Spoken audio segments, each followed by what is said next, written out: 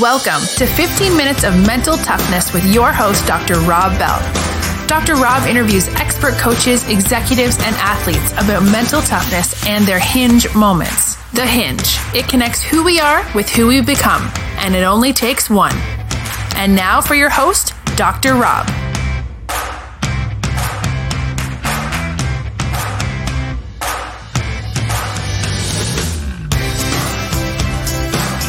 So I went on the mission trip, had a great time. We spent 7 days on the mountain, and I thought I was going to die, but whatever, from Miami, postmenopausal grandma, first mountain, let's do Kili, let's go. We don't even have hills. You went big. Yeah, we don't even have hills in Miami, But I'm very like you, right? Summit or die. I'm gonna summit or I'm gonna die trying. And you know what, Rob? When I came back from that trip, I sat my husband and my kids and my mom down, and I said, listen, I'm retiring from Tidal. They thought I'd fallen and hit my head on the mountain or lost too much oxygen at the top. Hey, this is Dr. Rob Bell. If you want a free ebook, the best mental toughness quotes that will make you better, just text Dr. Rob Bell, that's DrRobBell, to this number, 33444. You'll get a download right away.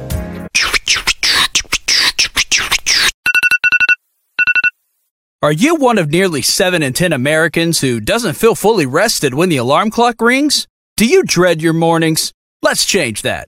SomSleep is a drug-free, non-habit-forming sleep drink in a small can that can help save your nights from tossing and turning. Find out for yourself at getsom.com and stop dreading your alarm. SomSleep. It gives you Z's. After years of building, operating, and growing her own successful business, our guest took her experience and love of philanthropy to travel to Africa on a climb to Mount Kilimanjaro as part of a mission to change the world for Maasai children. Can't wait to hear that. But our guest, since she reached the peak of 19,000 feet, she's re-envisioned the importance of the power of generosity.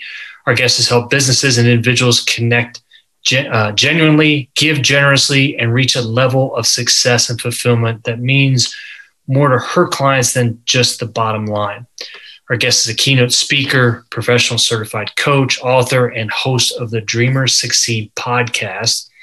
Fantastic podcast. And as the founder of Dreamers Succeed, our guest, an internal optimist, is Berna Medina. Berna, thank you so much for joining us. Yay! So great to be here, Rob. Thank you so much. I'm honored to be here, and I'm so grateful to you for the invitation to spend some time with you. Absolutely. Looking forward to it. So I'm so glad we've been connected for probably about a year now. It's been fantastic. Mm-hmm. You're definitely one of those people that everyone refers to. So what I mean is, if you're ever in a meeting, somebody's always like, well, you have to meet so-and-so. Berta is the one. We're like, oh, well, you have to meet Berta. And after you do, it's pretty evident why. But let me start with this. I mean, you're a first-generation American. You classified like you were an only child, but you were never alone. Talk to us about that experience and then growing up, because I think you have a special, unique experience that most don't. Sure. I love that, Rob. Thank you for that invitation. So yes, first-generation American. My mom got here in 1965. So the timing was perfect because I was born in 1967. And we were the typical, first generation, just born to Cuban immigrant parents who were just, immigrating into the United States. And we had that blended, what to a Cuban is a normal family, grew up in a 3-generation home. So we had my grandmother, my grandfather, my mom. My father actually went back to Cuba when my mom was 5 months pregnant. And then my aunt, whose husband was a truck driver and he was all around the country. So we had this little community. And then I grew up with myself and 4 cousins. So we were together from when we were born practically until we all got married. And it really, really gave a very unique perspective. For us, it was very normal because that being in a multi-generational home where our nucleus is what everybody else considers extended was really enriching for me. We had the father figure in the home was my grandfather, got here when he was 60 years old, retired police officer in Cuba, and was the proudest American I've ever known, So he was Mr. Optimistic, wouldn't take welfare or government cheese, and he worked 3 jobs to make sure that all of us were taken care of. My mom worked as well. My grandma sort of did all the cooking and cleaning and taking care of the kids. And then my aunt was the only driver in the house, and she was everybody's chauffeur. So it really was, whether it was intentional or not, it really worked out well for us. We were poor, but we didn't know it at the time. And, there was always enough for piano lessons and ballet, or just enough for piano lessons and ballet. And an encyclopedia, not clothes or all the other things you wanted, but the important stuff. So it was really, really cool. I feel very blessed that I got to grow up in that kind of an environment. Yeah. So I bring that up because you've mentioned before the importance of your grandfather. And I was wondering if you could tell us a story about, because when I believe he was in his 80s and he had a stroke. Yeah. And talk to us about then, how, because he was so focused on, American citizenship. Talk right. to us about that experience. Sure. So my grandpa was, again, just one of these people who was so grateful for this country, for taking him in, allowing him to work 3 jobs. He started with 3 jobs, then 2 jobs, then down to 1 job, which he retired from when he was 82 years old. He wanted to make sure we were all colleged, we were all married, and we were all sort of standing on our own 2 feet before he finally accepted retirement. So when he was 84, he told everyone, okay, now I'm going to go and I'm going to become an American citizen, which is something I've always wanted to do, and I'm going to do it. So he starts that process. And 2 months into the process, he suffers a stroke. And it was like a bad stroke. And, we're at the hospital and we're freaking out, and everybody's just trying to, make sense of what's happening. He's always been an otherwise healthy man, walks, 4 or 5 miles a day, was just part of his routine. And so when the smoke finally clears, the doctor's in there and he says, hey, do you have any questions for me? And my grandfather's, his mouth is crooked and he can't move one side of his body. And he says, am I going to be able to raise my right hand to swear in as an American citizen? That's what he was worried about. He wasn't worried about, am I ever going to be able to walk again? It was just, am I going to be able to raise my right hand to swear in as an American citizen? And I thought that's something that has always stuck with me, because I know how extremely patriotic I am and how much love we have for this country, my cousins and I.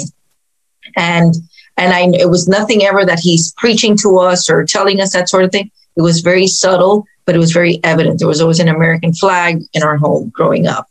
And my grandfather was able to eventually, recover from the stroke. He was in rehab, at the hospital, admitted in the hospital for a month, and really did well, thank God, after that.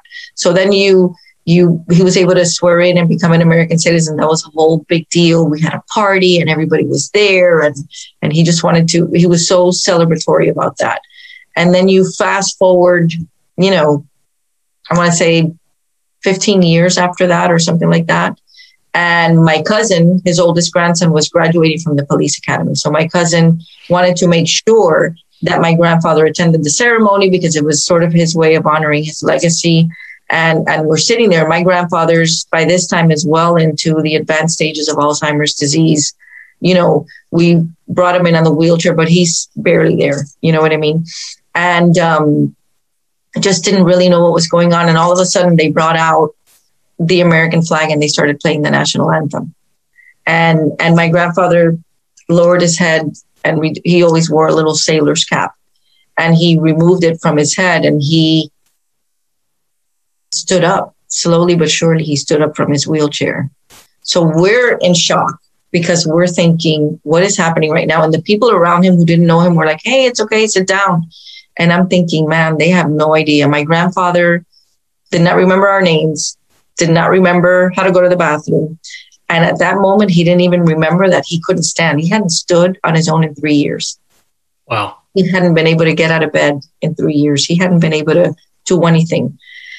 But there was so much love and gratitude and honor for this country that he loved so much that it was just whatever he had to muster. It was almost like instinctual. And he stood up for the entirety of the national anthem with his hat over his heart.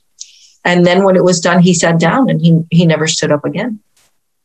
And I say that's the kind of heart that my grandfather had for this country. And that's the kind of heart that he sort of, without preaching about it, sort of instilled in us. And again, just he was a remarkable human being. My optimism comes from him. Hey there, good looking. If you're digging this podcast, and check out our book, Puke and Rally. It's not about the setback, it's about the comeback. Just go to pukeandrallybook.com. Now back to the show. I love the story, and I can see where examples like that would simply tattoo on your soul the impact that he made on your life. Absolutely. Yeah. You had a successful business, and you weren't until your 40s that you had a hinge moment. And that's what this podcast is all about. That one moment, one event, one person that makes all the difference in our lives. Share with us that hinge moment, please. Hinge moment. Okay. So I'm 46 years old, right? Married 26 years, had raised 2 amazing kids, taking care of, both of our moms, both his mom and my mom lived with us, and checked all those boxes off. It's great. And one day I looked in the mirror and I said, who the hell are you? And what have you done with Berta?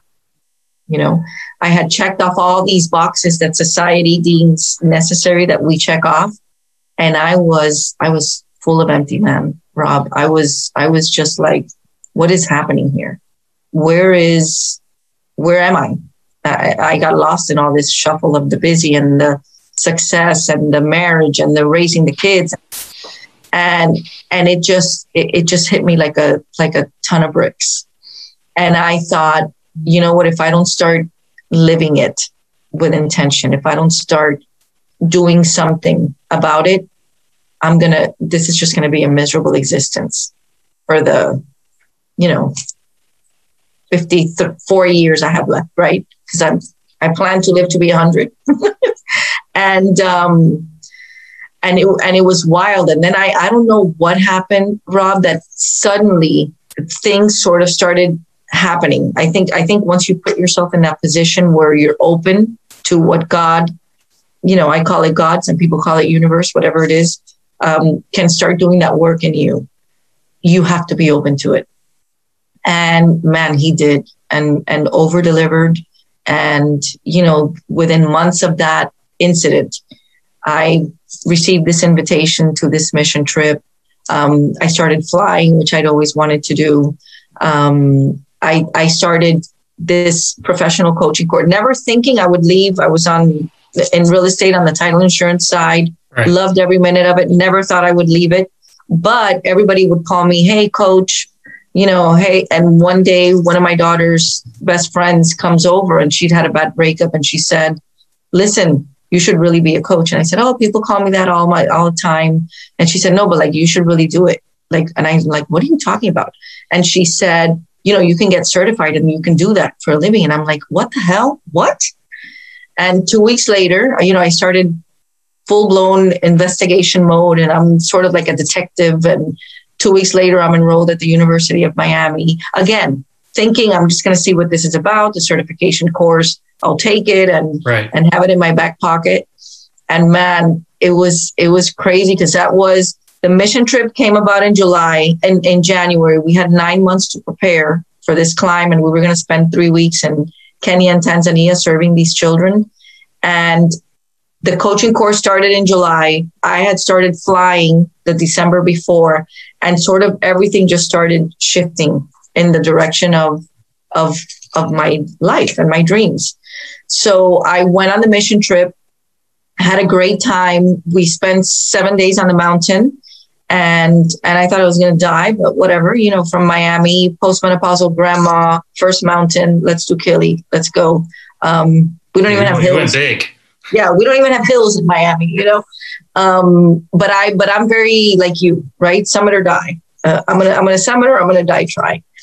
And you know what, Rob? When I came back from that trip, I sat my husband and my kids and my mom down, and I said, "Listen, I'm retiring from Tidal." They thought I'd fallen and hit my head on the mountain or lost too much oxygen at the top. And by I got back October 4th. By December 31st of that year, I was retired. I gave away my business, my Miami business. I gave away to some really good people that I had worked with for years, and my Orlando company. I gave it away to one of my close. And you had given that away. Given it away. Yeah. I had three. My underwriters were after me. Three really, really good offers to buy it, but you have to leave your license for 6 to 9 months. And I was like, listen, if I'm done, I'm done. And by December 31st, I was done. I was coaching full time. I wanted to have the time to be able to work with these children and commit to really making a difference and never look back. God was extremely generous with me. I give him all the glory. I know that that's how that happened, the way that it happened. But it's been a hell of a ride, Rob. It's been crazy. And how is the work with the kids? I mean, talk us through, that progression and how that operates now. Yeah, the work with the kids has been, and it's something I've always wanted to do. I mean, if you looked at my vision board, I made my first vision board in 2007, and it was sitting and hanging in front of my toilet so that I would see it at least twice a day, right? And it was everything. It was working with Masai. It was volunteering. It was Killy was on there. It was being able to serve these children on a greater capacity. These children that I didn't know. I mean, I knew I had done, extensive volunteer work as a volunteer coordinator here in my community, but not really knowing how much need there was out there until I got exposure to them through this organization, One Child. And, there's just so much need. And this is one of those sponsorship organizations where you can actually meet the kids, where you see that the work that's being done, where you see that the money that you're investing every month, practically every dollar is going straight to, projects and development with the kids. So I just said, I need to be a part of this. And I just committed. I came back, I got 20 kids sponsored, and I got super excited.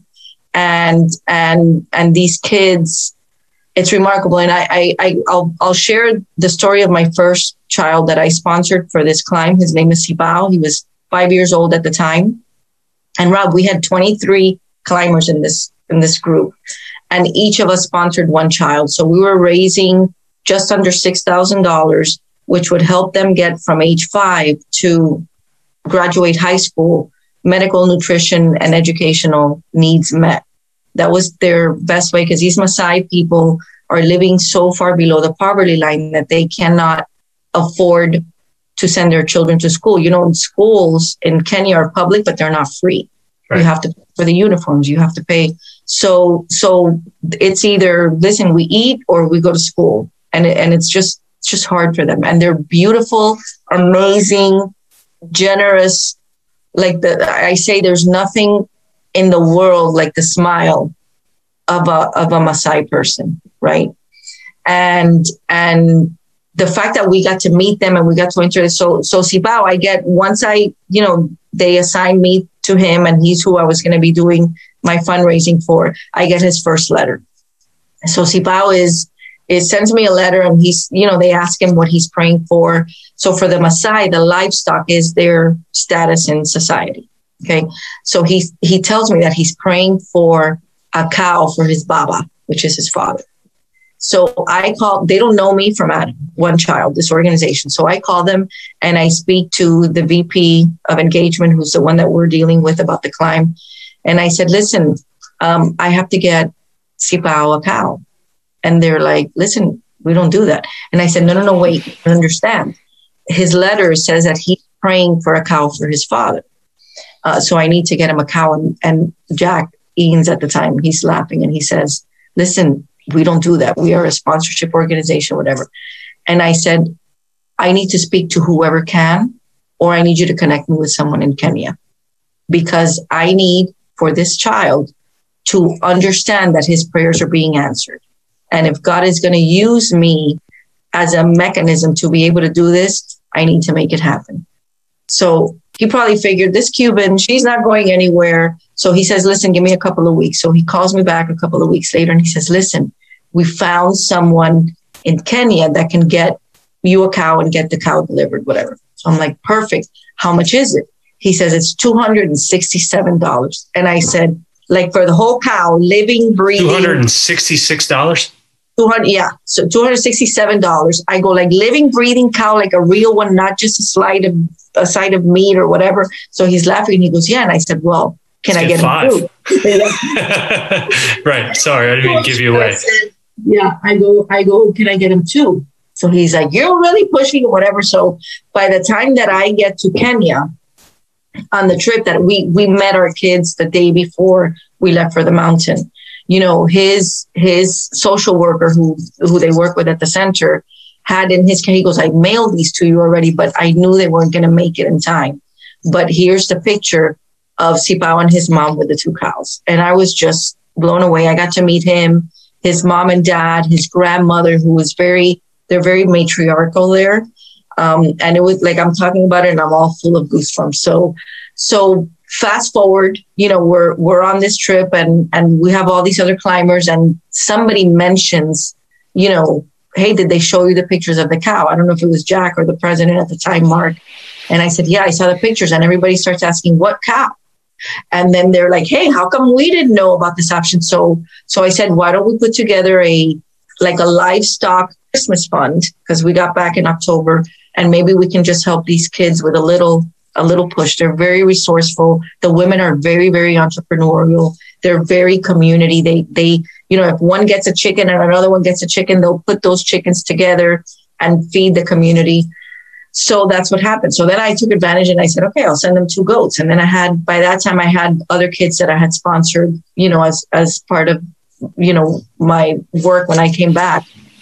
So today, Sipao is 12. He is, his 2 cows are now 7. His 2 goats are now 12. And what's beautiful is that now his family is a family of 5. You know, they have the grandma in the middle and his uncle and his wife, and the 3 kids live, you know, in the same little plot of land.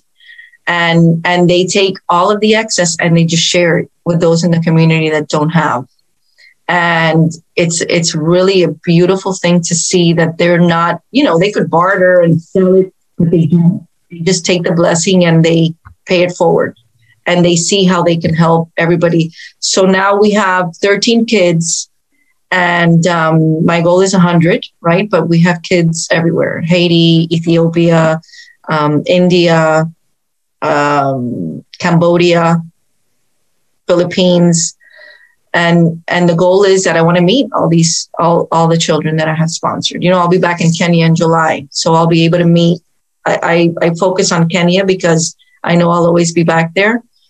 But I've been to Cambodia and visited, you know, 3 of our sponsored kids there, and you know, it has, you know, I'll never be able to give them what I get from these kids, and you see the evolution, and it's just crazy. Bert, I wanted to ask you that follow-up question. Do you think that you help out the kids more, or do you think that the kids help you out more?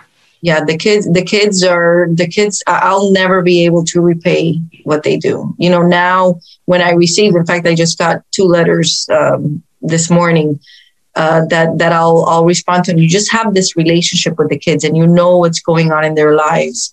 And I can never repay what I get from the kids. So I got super excited, Rob. When I got back, I wanted all of my friends to experience what I was experiencing. I wanted all of them to be a part of that. You know, my granddaughter sponsored her first little girl when she was 4 years old. You know, we had to go online, whatever. So now she's 9, she has 3. We met her little girl from Cambodia. I'll be meeting her 2 girls from Kenya when I go back. And she's like, Mima, I know you want to sponsor 100, but I want to sponsor 200 kids. So what's crazy, Rob, is when I got back from that first trip, I had a journal for the mountain and a journal for the rest of the mission work we were doing. And since I was transferring out of offices, I was retiring from my company. I just got a small office in my husband's building, and I lost one of the journals. So my son, who lives in Orlando, when I finally found it, I just put everything into the computer so I wouldn't risk it. So I sent it to my son and I said, hey, everything you want to know about Africa, we'd had conversations, of course, but everything you want to know about Africa is on, I just sent it to you. And about a week later, he's a creative writer. And about a week later, he says, Mom, you've got a book here. And I am not a writer, right? And I said, listen, if you can turn this into a book, I will pay to get it printed and we'll donate everything that we make to one child. And we did. I think it was a very, very therapeutic process for me, because that re-entry, when you see something like that, you feel like really we're complaining because they gave us a venti instead of a Trenti at Starbucks, or just like it changes your entire perspective. And I just started, I said, I just want people to experience what this is like. And my friends and my family, everybody started sponsoring kids. So then one child reached out to me, and they asked me if I would be on their board. And I was like, hell yeah. I want to be able to really effectuate change. And it's been, like I said, Rob, it's been crazy, but I will never be able, I don't care what I do, I will never be able to do for these kids what I've gotten out of this sponsor relationship with them. And you mentioned the gratitude and the perspective piece. I was wondering if you could just delve into that a little bit more. Seeing what individuals have to go through, and we complain because we lose perspective ourselves. How does that impact your life on a daily basis? And then even, with your family and even with your coaching, how does that impact you? Yeah. I think that's a great question, Rob. And I think one of the most interesting things is that, listen, there's so much power in generosity. I think that it's not, and I tell people I'm really upfront about my generosity. I'm very selfish when it comes to generosity, because I do it because of what I feel. Sounds bad, but it's true. I mean, I think we're born to give. And that's why it feels so much better to find that perfect gift for someone than if you receive the perfect gift. That's just our core. I believe that you have to beat that out of people. I believe that you train that out of people. I don't recommend it. I don't know why anybody would do it, but I think that at our core, that's how we are. So when, we're in these villages and we're going into these Maasai villages, Rob, and, you go into these little mud huts that look like they're falling apart. And we had the honor of being invited into some of these homes. And you walk in there and you're just looking around and there's nothing, Rob. There's dirt. The floor is dirt. They might have a few little pots and pans and a little bushel of twigs that they use for fire. And they are the happiest people you can ever imagine. So I'm sitting there and we're with Sipao's grandmother. And you're walking in and you're looking at this home and they've got these smiles on their faces and they're just so grateful to be able to host you, to invite you into their home. There's no keeping up with the Joneses and look who has what. And I mean, it's just, that is non-existent. They are just trying to see what they can do so that they can bless the people in their community. And Sipao's grandmother, which I have it back here, she takes off this beaded necklace that she has on. They're very good with their, and that's what they do for a lot of them. What they do is create these necklaces, and she takes it off from around her neck and she puts it on my, around my neck. And I'm thinking, here's a woman who is blessing me. I mean, I have water coming out of my tap. I have bottles of water in my fridge. I have everything at my disposal. And I said, and she's just pouring on me. She's being generous. And the gratitude that I felt, not because of the gift that she was giving me. but because of what that means to them, it's impossible not to be changed. I say that no kid should graduate high school in this country without visiting a third world country, right? Because we would never get it. I was 47 years old and I would have never understood it if I hadn't experienced that. And then you bring all of that with you, and you're trying to convey the message of, guys, we have it so good. We take everything for granted. And you never look at anything materially again, but I think I came back with how dare I complain sort of mentality. We took, the moms and the grandmas and the kids are the ones that really do all the work. The men take care of the livestock and the Maasai sort of tribes. But the women and the children are the ones that do all the work before the kids go off to school. And they sometimes have to walk 2 or 3 miles to even get to school. They really want to go to school. So we were helping one of the grandmas one day, and she has these 3 jugs. They put a little ribbon and they hang one on their head and one over each shoulder. And they're going to this little water hole like this with a little scooper. And they're just scooping until they hit water. And then they're filling up these 3 jugs, and they get very, very heavy when they're filled. And they do that by themselves. We were helping them that day, but that's what they go through every day. And they come back, and that's what they use for washing and for, cleaning and for, their food and their needs. And then they go back and do it again in the afternoon. And it's a 2-mile walk. And I just, I kept one of the president's wife, Dee, who was with us. She's like, you're going to have to just stop crying. You're going to have to just stop. And of course, after a few days, you sort of get into the flow, and you become more accustomed to it.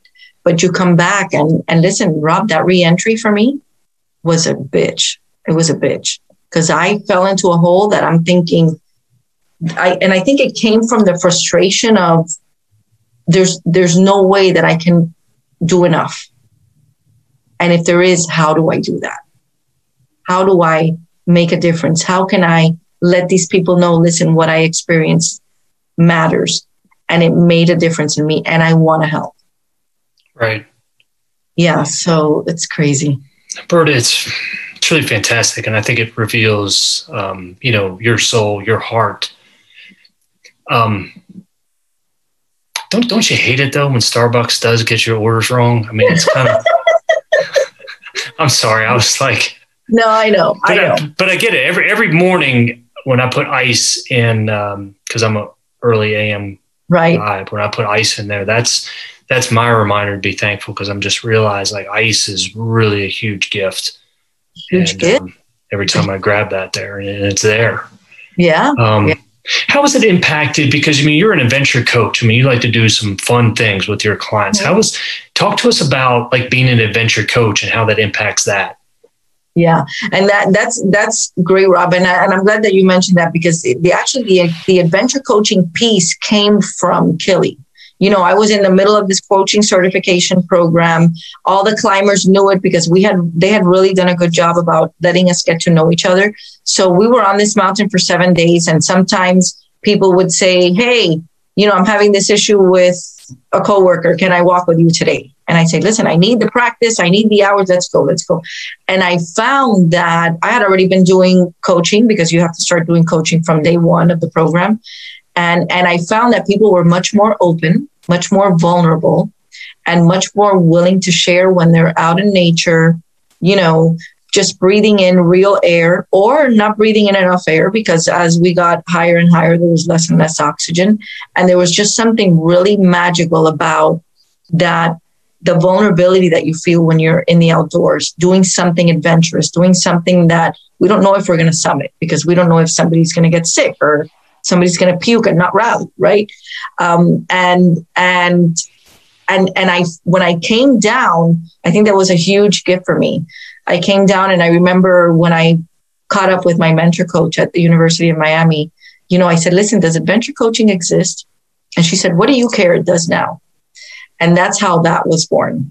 And I realize that if I can get someone to jump out of a plane with me, I can accomplish with them in 6 months what might take me 3 years at a Starbucks, right?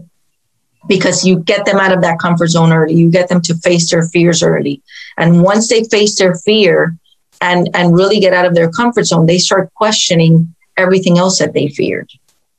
And once they can start doing that, they're just checking things off.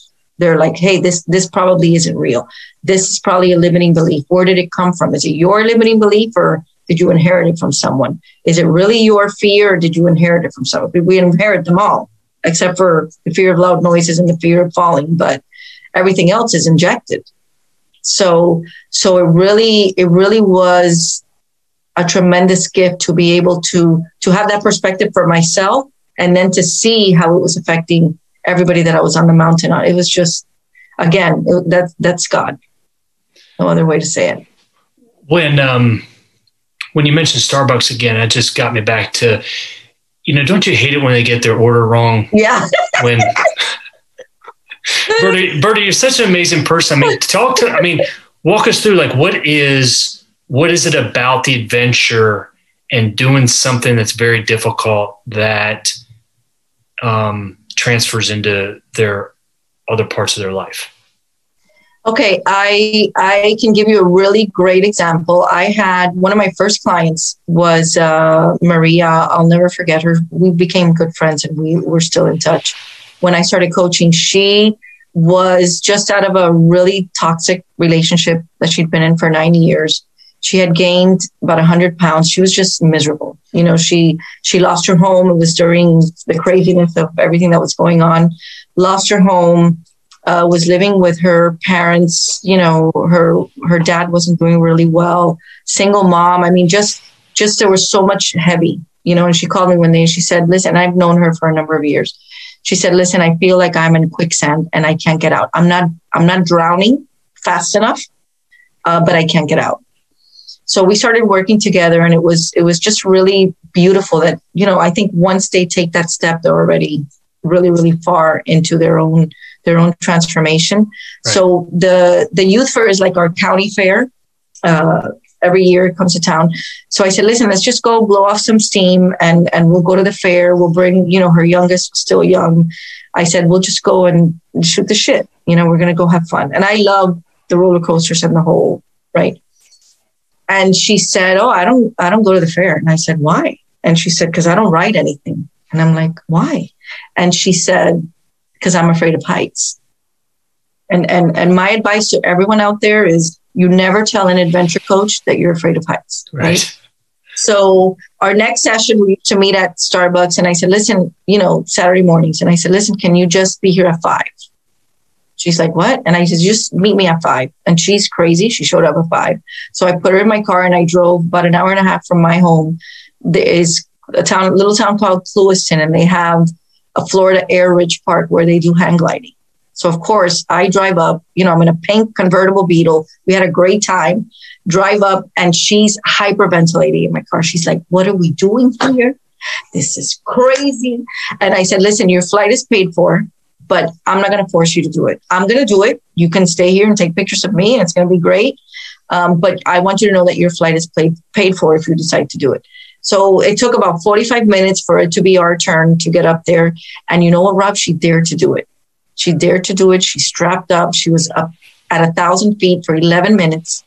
And when she came down, man, I remember like it was yesterday. She came down and she said, if I told my parents and my kids what I just did, they would never believe me. And I said, actually, they will, because I had them record the entire flight.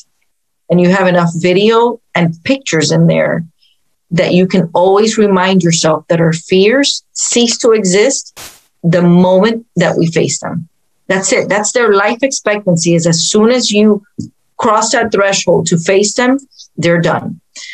And what happened, Rob, that she started then questioning, what other lies am I telling myself? And it was a very, had nothing to do with me, because she's the one that, suited up and got in there and did that. But I think what happened was that, and as we worked together, a lot of the questions were around, what else is missing? What else doesn't seem right? What else doesn't seem like it's yours? And, she had been in the same job for 30 years. She changed careers completely. Again, nothing to do with me. She lost a ton of weight. She has a great relationship with her parents and with her kids. Her kids are grown now.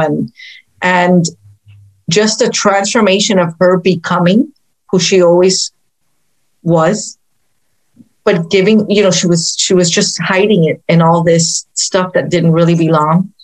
And she's a remarkable human being. She always was a remarkable human being, but now I think she realizes it herself. And I think that's probably the best example that I can give you to answer that question, because that really is something that every one of us has in there until we have you fall and you realize, hey, I've got to get back up. And then you go and and listen, I'm going to throw up, but you know what? After I'm done throwing up and puking, I'm going to rally and I'm going to regroup and I'm going to, so it's a lot of those things that I know that you're so committed to teaching and living and just doing life that way. That's really what it's all about. It's just making that invitation to someone who is not aware yet that that's the only missing piece. What do you think is the biggest limiting belief that, in all the coaching clients and your podcast, what do you think is the biggest limiting belief that people have? I think the biggest limiting belief is, and they suffer from, I think the self-sabotage, the fear we can deal with, right? And the self-sabotage is something that they suffer from. But I think the biggest limiting belief that most people have is that they can't, that they just can't. And the truth is they won't. Not that they can't, they won't. But they just, it's a misinterpretation of the limitation. And they feel like they can't, and it's not even they're not capable, because when you phrase it that way, they'll challenge you on it. But it's just, they don't even, I probably didn't think I could climb a mountain because I hadn't done it, but I didn't know if I could do it or not because I hadn't done it. But I think that's a big one that just keeps coming up, and the way that we all are talking to ourselves is extremely toxic, and we're not aware of it. And I tell people from the bat, listen, if you wouldn't say it to your kid, you can't say it to yourself. Mm-hmm. If you wouldn't say it to your boss, you can't say it to yourself. And you catch them, and every time that you catch them, you sort of tweak it a little bit until you hear that even their conversations when they're talking out loud change. But I think that default that we can't is just there, and it's our job to challenge that. Yeah. I always say we got to be so careful about what we say to ourselves because we're listening. Berta, you talk about being a serial passionista. Can you elaborate on that? Yes, of course. I love that. And it's so funny because my daughter just left this morning. She went back home and she's, one of the most serial passionistas that I know. And I think what it is, Rob, we have so much on our plate and we want to do so much. And we have so many, we're great. I think as humans, our brains are wired to come up with ideas. So the problem becomes in bringing those ideas to fruition because we get distracted or we're not following through on 90% of what we set out to do because then something new comes along. And I have, pages and pages and pictures of whiteboards that I keep stored of ideas and things that would seem great, but I'm not even following through on the basics. And what happens is for serial passionistas, and if they're out there, they can relate. You have one idea and that evolves into a million ideas before you even get this one off the ground. And you find that 2 or 3 years later, you're going to come back to that original idea. Right. Just, you didn't do it. So I think that's one of the things. And there's a lot of lack of focus. I think there's a lot of, and I think that's where what we do is so beautiful, is that we can put everything down. I'll do a 4 or 5 hour strategy session sometimes. And I have my son says I have my office. I'm in my home office now, is a giant whiteboard with an office around it, right? But when you go there and you start putting everything down and you're able to look at everything, you can start to compartmentalize and you start moving the needle. And until you do that, these people that have all this busy in their heads or on their shoulders and they don't realize it's just stuff. Because you talk about like the problem isn't your passion, it's your process. It's great. You have to have the passion behind it, but it's very easy to lose steam if your process is not consistently moving you in the direction of bringing that to fruition, bringing that out into the world. And listen, I've spoken with people and sat down with people that I say, the world needs you. What are you doing? Oh, I've had this idea forever. And it's just nobody is making the invitation to let's sit down and look at it. Let's sit down and look at it. And I think that's, I think as coaches, we're not being more, what is the word I'm looking for? We are not being more assertive in believing in it with them. And if we can believe in it with them, because sometimes I say, and my daughter will tell me, or my son will tell me, you want it more for them than they want it for themselves. And I'm like, because I see it. How there are some people that can walk into an old house. My husband is like that. Okay. All my cousins are like that. They can walk into an old house and they see the new kitchen and they knock down this wall and it's going to open up this area, whatever. I don't have that. I walk into an old house and I'm like, build me a new one. I don't have the patience. I don't have I can't visually see it. I need to see it. I don't have it. But when it comes to people, Rob, I see it, man. There's a block of I can't even draw a stick figure, right? But I can imagine that that's what these great sculptors see. It's that block, like Michelangelo said. I see, there was a block of marble and I just set the angel free with David. And it's just, the masterpiece is there. And it's very easy for people like you and I probably, and a lot of really great coaches out there, for us to see it. All we have to do is chip away at everything that doesn't belong. The beliefs, the fears, the them getting in their own way. You start chipping that away, man. And as soon as they can see it, you're done. Yeah. You're done. That's where the magic happens. Mm-hmm. And that really turns me on. That sets my soul on fire. Berto, what question should I be asking you that I'm not asking? Did they mess up my order this morning at Starbucks? Did they? No, they did not. Most of the time they get it right. They got it right. Listen, I don't think I've ever gotten it wrong. I don't know, Rob. What's your usual drink? I'm boring. Grande non-fat latte because it's the most like a Cuban café con leche. That's that, or a hot chocolate if I'm in the mood. But that's it. I'm like super boring. Like my daughter's, her text is 25. Lines long. I'm boring too. I'm a grande Americano. Yeah, there you go. That's it. That and a classic coffee cake, and I'm done. $7.71. Boom. I have 2,600 stars sitting in my rewards little bucket right now. I can be somewhere for a month and not have to pay for one drink. What should I be asking you that I'm not asking? Okay, let me see. What should you be asking me that you're not asking me?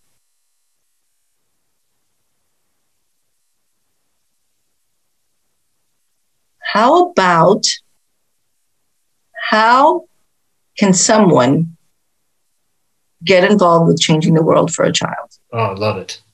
Right? Yes. Everywhere. Even in our own neighborhood, there is an opportunity to make a difference in the life of a child.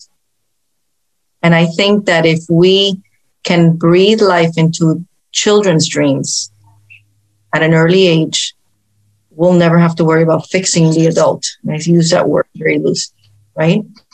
And I think kids are forgetting, I do a lot of the book that I wrote about the Kili climb. My kids and I did a children's book as if my granddaughter had done the climb for Sipao. So it's called Chloe Climbs for Sippy. We found a great illustrator out of California. So I take that book and I do a lot of career days to talk to children about the power of generosity and the power of missions. And some of them don't know and don't have that exposure, but the missions are sometimes in our backyard.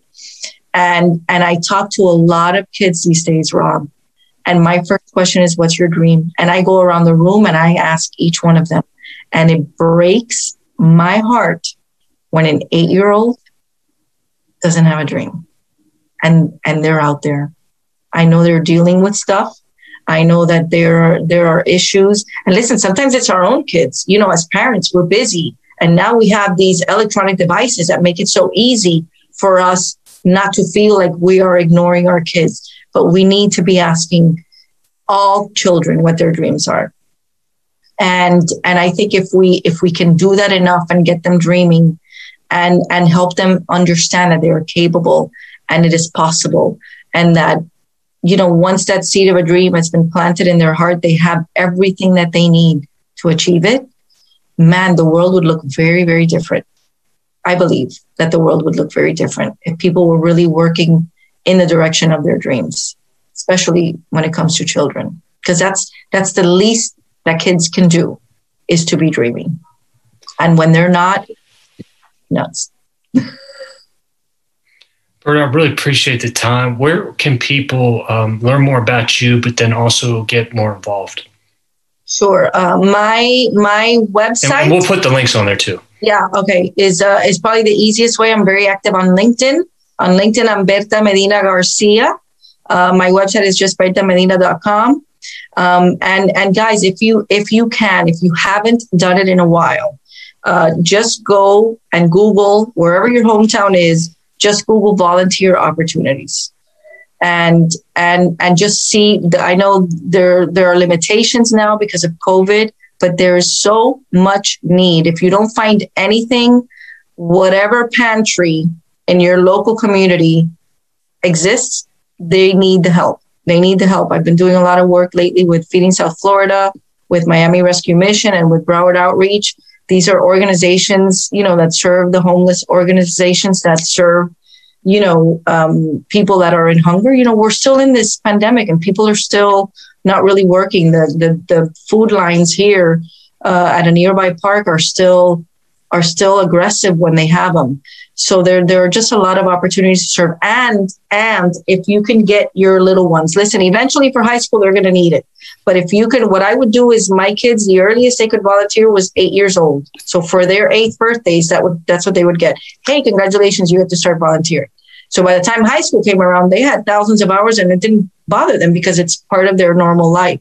But the sooner you can get your kids serving in the community, it's going to get you to do it with them. Those bonds that you're going to create as a family are going to be things that they're going to talk about and brag about more than any vacation, more than anything else. So if you can get out there, but just there are so many opportunities to serve folks, and you know you want to, because if you're listening to this, you know you want to, but just get out there and do it. Just, you know, check it off the list, and once you do it once, you'll get addicted, I promise.